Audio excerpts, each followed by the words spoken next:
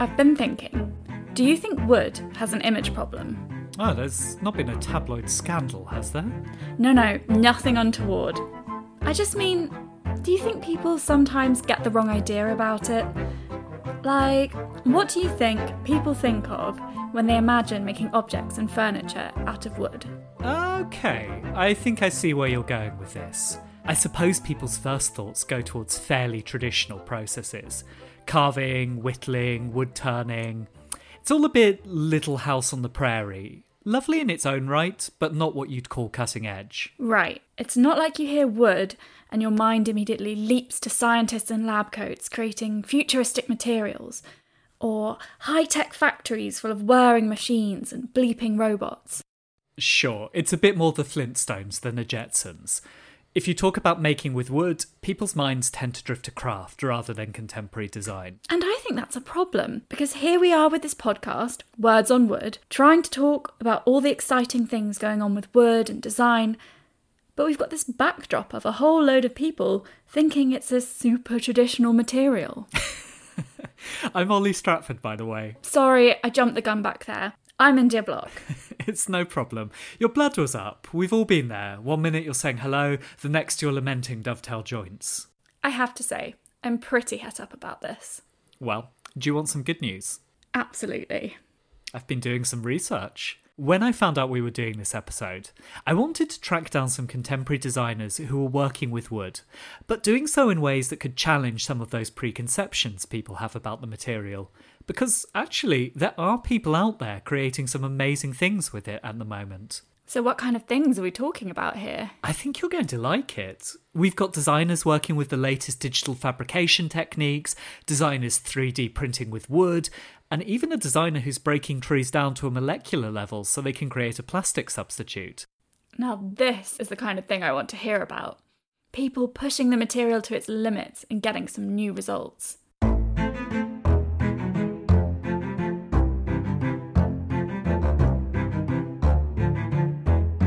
So, where are we starting? I like the sound of that molecular business. How underwhelmed would you be if I told you we're kicking off with a wooden chair? I swear I will walk off this podcast. Just trust me and stick with it. Because there are wooden chairs and then there are wooden chairs. And this is one that broke a huge amount of ground back in 2011. It's one of those projects that people in the design world still remember, and which is already in museum collections around the world. And I'd always been nervous about chairs because there's just so many good designers out there. That voice you just heard is Sam Hecht, one half of the London-based Studio Industrial Facility, which he runs with his partner Kim Collin. They're a real giant of the design world, one of the very best studios working today, and their work is always incredibly well researched and immaculately refined. They've done a lot of work for Muji, as well as any number of absolutely fantastic projects surrounding consumer electronics. But until 2011, they'd never done a chair. And more power to them, because we all know the reputation of chairs in design. They're 10 a penny, and it's kind of become a joke. The design world knows we don't need any more, but we still keep producing them. Right, which is exactly the issue Sam was grappling with. But he has an interesting take on why that is. I think one has to put a little bit into the context of what a chair is and what it means to a designer. Really, what it is it is a canvas that is painted, and it's different to everything else. It is a way of expressing an attitude. It's about expressing a character, a method, a technique, and everything is encapsulated into an object which is allowing the body to sit down, generally anyway, and be consumed by this product. Another way of putting that might be that a chair to a designer is sort of what Hamlet is to a lot of actors. It's that project which lets you show what you're all about. Really, I mean, we're going back 10 years ago or more. Everything was actually plastic. It was all about new advanced materials, carbon fibre and these sorts of things. So Sam and Kim were coming to this project at a time when wooden chairs weren't popular, or Rather, they were popular, but everyone thought they already knew what they were about. Right. Mid-century Scandinavian, lovely things, but not exactly anything to blow your mind. Exactly. But Industrial Facility had been approached by an interesting Italian design brand called Mattiazzi, and I suppose that had piqued their interest. Mattiazzi had made its name as a woodwork shop for other brands, and was known for its expertise with the material and the quality of its production. But it wasn't until the 2000s that it decided to start producing designs of its own. And I think it was when we visited the factory of Mattiazzi, we could see something that was really fundamentally different to my idea of what a chair is and how a wooden chair is produced. It was produced in a factory that had this really quite beautiful, almost symphony of techniques that were bound together and brought together. So, what was it that Sam found there? What changed his mind about wooden chairs? Well, it was really the combination of two things. One, Mattiazzi had amazing artisans and handcraft techniques, which are always thrilling for a designer. But they also had some new technology, an 8-axis CNC machine. Now, I know a little about these machines. They're basically a robot that lets you very, very precisely mill wood, and the more axes you have, the greater level of flexibility and precision. And for the avoidance of doubt, 8 is a lot of axes. Precisely. So when Sam went to Mattiazzi, he became interested in this way of being able to industrially produce incredibly precise, elegant shapes that would have only previously been achievable with a huge amount of craft. And when Industrial Facility put that together with Mattiazzi's craft techniques, they came up with something really quite special, which is the Branca chair. The first thing the name Branca makes me think of is branches on a tree. Any connection? It's exactly that. So it's a chair with a very slender, sinuous backrest and rear legs, which are milled from one piece of wood by the machine. Mattiazzi's craftspeople are then able to connect up all of Branca's various milled elements, finish them by hand, and check everything fits together. It all looks very organic and flowing, a bit like the branches on a tree.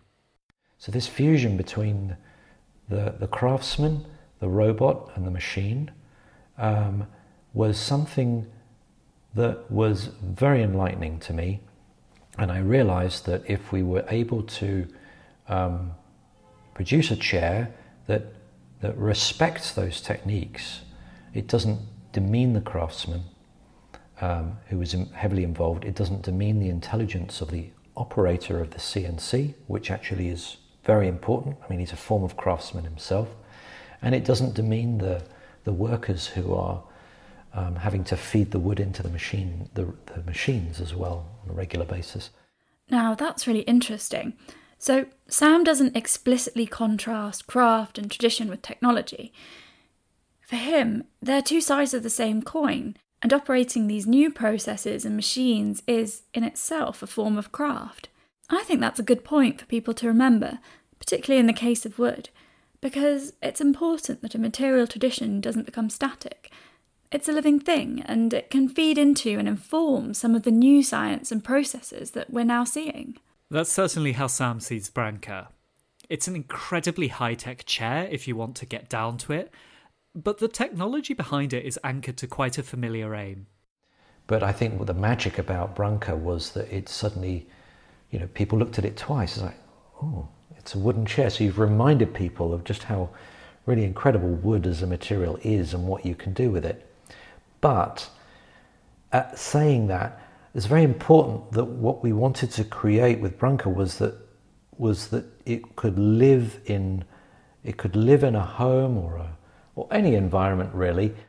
There is, shall we say, high technology involved very much, but I wouldn't say it's necessarily a visual commodity in the end result. It does look like a very elegant wooden chair, very thin, very. It feels good in the hand, feels good with the body, all those lovely things, and that's really the essence of it, the result. But how it's achieved is it's achieved in a rather unique way, and then when you start to discover it more, you start to realise there's things that are going on there which are quite unusual in how joints are meeting and these sorts of things. So, I'm sold on robotic interventions that can achieve things with wood that human hands can only dream of. But you can combine cutting-edge technology with almost any material and do something new. Are there ways of using wood that really push the proverbial boat out when it comes to material science? Don't worry, I haven't kept you here under false pretences. I promised you lab coats and bleeps, and I shall deliver lab coats and bleeps. So after Sam, I reached out to the Swiss designer Yves Behar, founder of industrial design brand Fuse Project. Isn't he best known for his high-tech design? You know, robotic furniture, smart home devices and 3D printed housing projects. I'm surprised to hear that he's working with wood. Yeah, as a designer, more than anyone he's associated with Silicon Valley, but you've actually mentioned already what he's up to. So Yves has been 3D printing things out of wood. So we worked with Desktop Metal, which is a 3D printing company. For years, we designed a whole suite of products that allows people to 3D print metals, which really accelerates the production of tooling, the production of parts, whether they're test parts or production parts. And they recently acquired Forest, which is a new company that uses a really first of its kind 3D printing system that takes wood waste and repurposes it into new parts that are just as good as new wood. The only difference is that we can do completely unique forms and shapes since it's 3D printed and not cut away from a tree. Okay, back up. How do you 3D print something that doesn't have a liquid form? You're not wrong. Wood is definitely not the material you think of when you hear that something is being printed out by a robot. Actually, Yves was surprised too when he first found out about it. My first impression was that it seemed almost impossible because wood, you don't think of wood as a material you can form, you can inject, or you can 3D print. And then I was really pleasantly surprised about the fact that the material that's being used is essentially a material that's thrown away. It's cellulose dust and lignin waste, which all come from the paper industry and the wood industry. Ah, so it's like they've invented a giant robotic wasp. Okay, now you've lost me. What have wasps got to do with this? So when wasps aren't bothering your picnic, they're busy flying around chewing up bits of wood to mix with saliva, and then they glue it onto their nests. So this machine uses bits of wood dust and sticks them back together, just like a swarm of design-minded wasps. Well, yes, except instead of gnawing on your best garden furniture, Forest uses up waste from the timber industry. It's nice that this is a high-tech solution for using a material we already have lying around going to waste. So much of industrial design is extractive. This is a very satisfying alternative. And that's not the only thing that makes it sustainable as a process. 3D printing has a lot of buzz, to go back to the wasps, around it because you can make all kinds of things from metal or plastic or concrete with just the right computer file and technology. So, with 3D printing, you can start to make things on demand as they're needed. You don't have to create large productions that end up sitting in a warehouse until they're sold. But you can also do it locally, which means less shipping, less transport, and use of diesel fuel, etc. And so, to me, 3D printing has gone over the last 25 years from a novelty, something that people like to play with and explore and experiment with, to something that could really make additive technology the manufacturing process of the future, and possibly bring manufacturing back to some of the places where it has almost disappeared from, like the United States or Western Europe. Okay, I'm 100% sold on this as a concept that's useful and good for the planet. But what does it look like? Wood is so beautiful because of all the lovely variations in colour and grain you get, and a wasp's nest is beautiful with all the striations as it builds up over time. Can 3D printing wood keep that organic quality? Or does it end up looking a bit uniform and soulless? This was something that the team at Forest put a lot of thought into. In fact, they've actually tinkered with their machine so that the powdered wood dust recreates the look and feel of the original material. Oh, it feels just like wood. We had some samples that were sent to us that were rough, manufacturer samples from Forest, and we were all surprised about the sort of weight and feel and how similar it is. And in a way, that's logical because it's powdered wood that gets put back together. In terms of the grain and the color, really any grain and color can be achieved. The funny story is the grain is printed. Really, it's part of how the nozzles puts down the material. And in terms of color and finish, basically any oil or any finish or varnish that you use on a standard piece of wood, you can use on a Forest 3D printed piece. Now, I actually have access to a small 3D printer that I bought my dad for Christmas. You can make lots of little things with it and you can put them together, but you can't print something that's much bigger than, something you can fit into the palm of your hand. So there must be limits to what Eves can do with Forest. Only just, actually. So Eve has already made some very nice vases and tabletop pieces for Forest in a collection called Vine, because the printed wood is like little vines and tendrils spooling out to create these groovy organic shapes. But now they want to go bigger. And with this new wood material, the limit is really just the size of the machine. Initially, the first machine that was presented, you can create smaller scale objects, so tabletop objects, similar to what we have there with the Vine collection. But they have another machine that should be ready by now.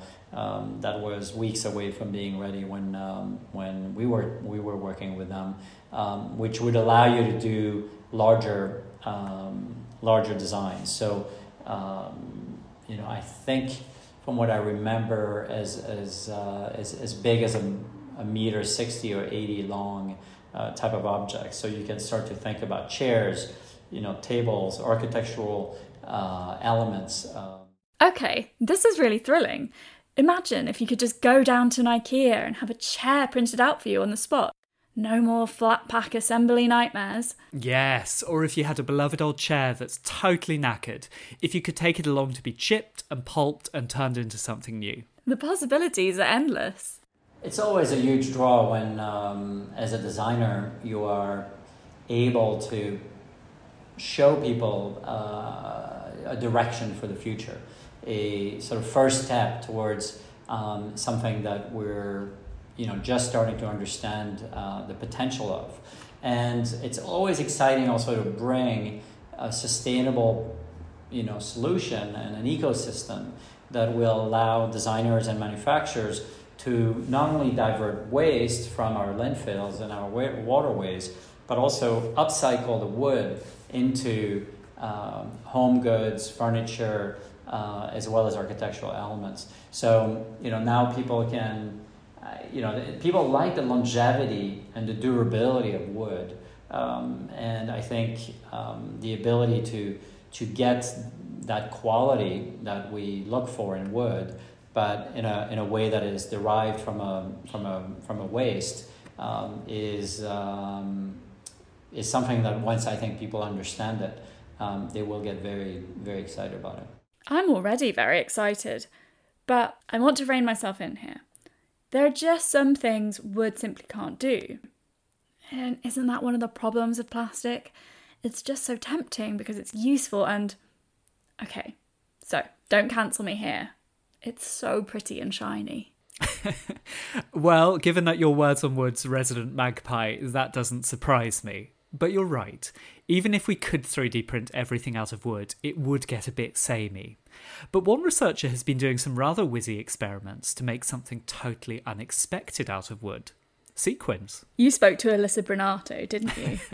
The one and only. I love this project. I can't believe she made glittery things out of bits of tree. For listeners who aren't already total fangirls, Alyssa calls herself a material explorer, which is a great way of explaining her research, which pushes the boundaries of what you can do with a material.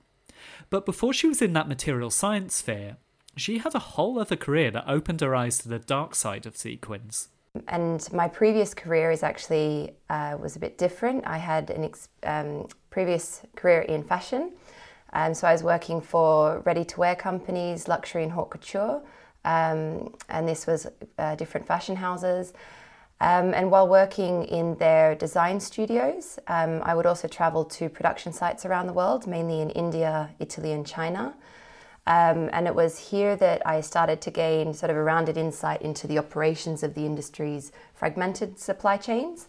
And through this, I experienced how it is to see design choices, also translate into global implications, environmental implications. So that's sort of what led me into the practice that I have now. I can see where this is going.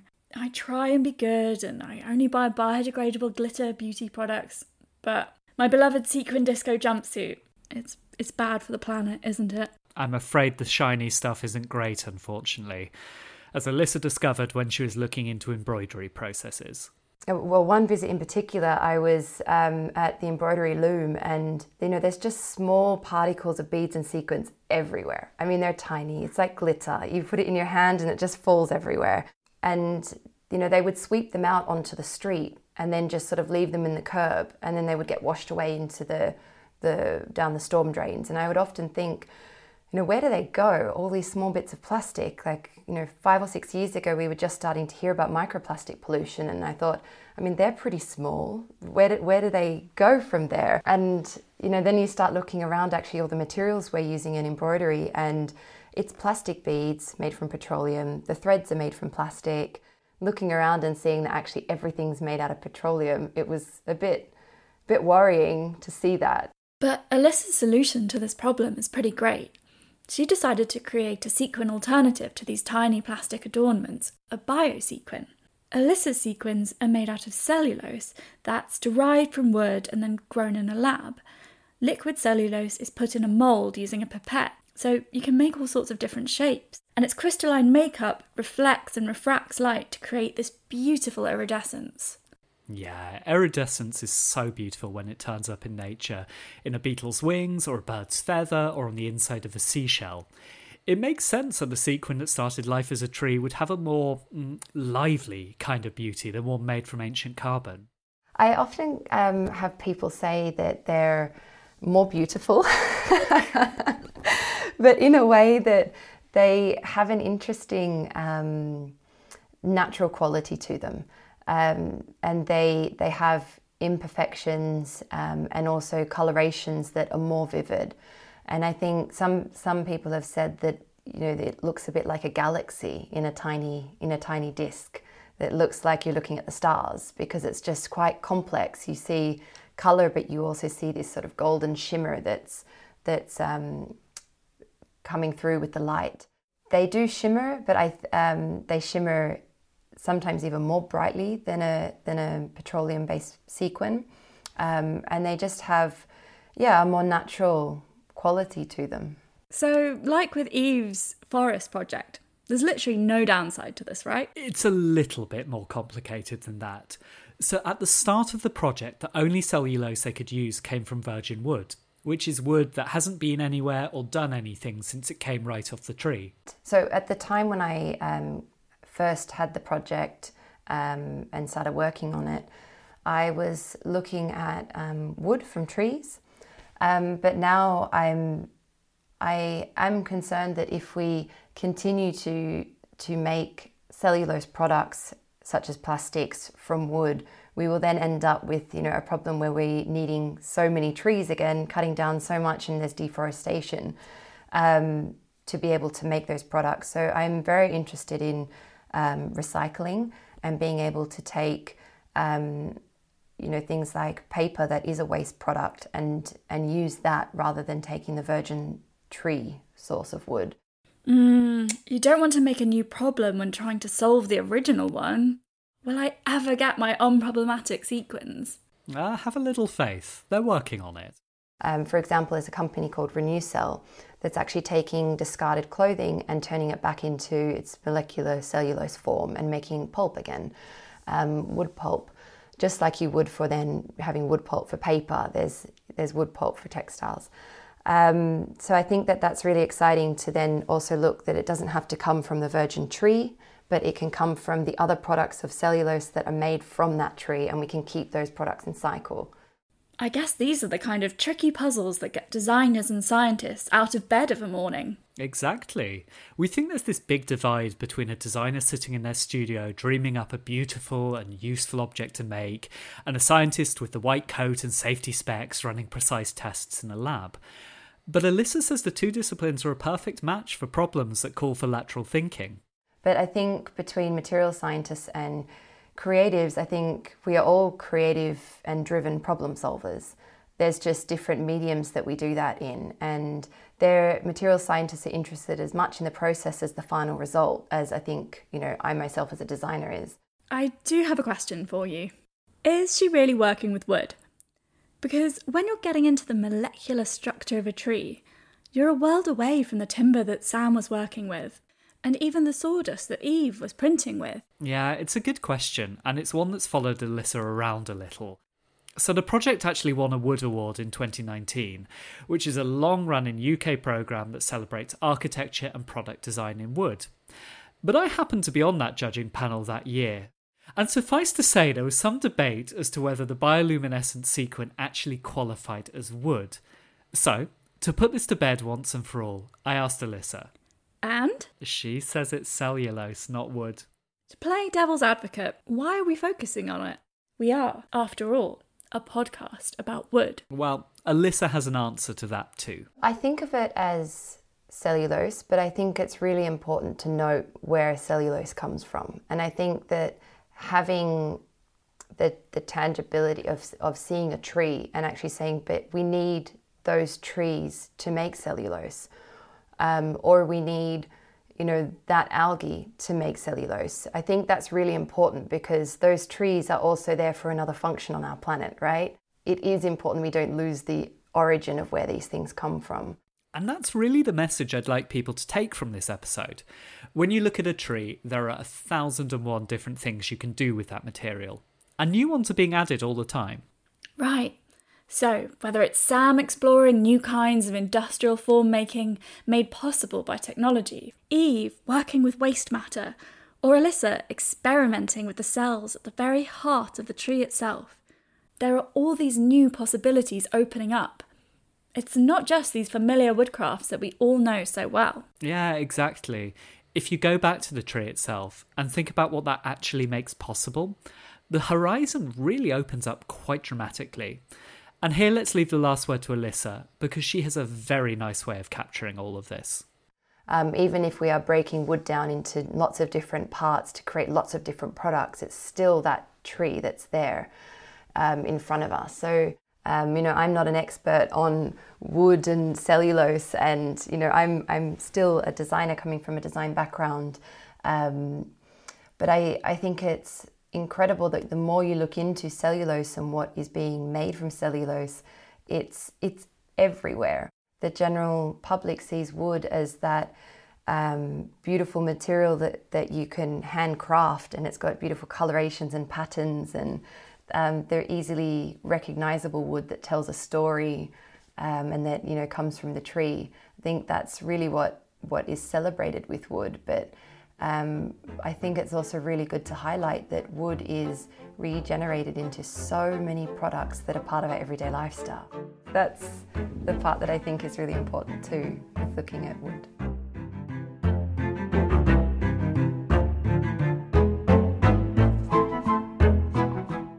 This has been Words on Wood, a podcast about forestry and how it relates to design and architecture.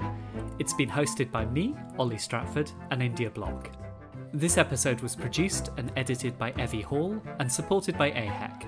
Our next episode will be looking at traditional woodcraft techniques, but applied to new social and economic contexts.